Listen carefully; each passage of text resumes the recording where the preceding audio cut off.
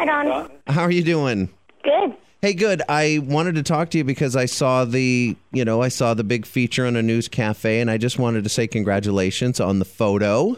Thank you. Yeah, how cool was that when you found out about that? I was really happy. Yeah, and everyone can go to anewscafe.com and check out the photo. When you saw it happening, obviously you had to get a picture of it, but when you saw the photo, describe it. Well, it was a red dragonfly, and he had this little mouth part of him, and it looked like he was smiling. Yeah, and he really is. It's an awesome photo, and you enjoy taking photos. And the big thing about this photo, as I just mentioned earlier, is it's going to be featured in a magazine, right? Tell me about that. Yeah. What's the deal with that? Which one, and do you know when? Ranger Rick. Yeah, which is a really big national wildlife children's magazine that's been around. I think your dad even used to read that probably, right? Did he mention anything like that? No, he didn't. I will tell you that the magazine's a big deal. It's been around for a long time.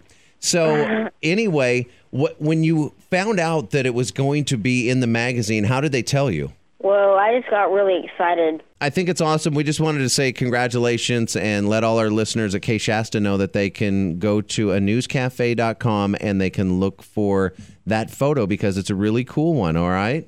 Okay. Let me talk to your dad real quick. Okay, Daddy. You are in the most commented section now. Look at that. Isn't that cool? Hey, Don. Hey, I heard what you just said, so a lot of people are commenting on it, huh? Oh, yeah. She's been looking forward to, getting some recognition. She's had 21 comments so far on her little article. One guy's all the way from China.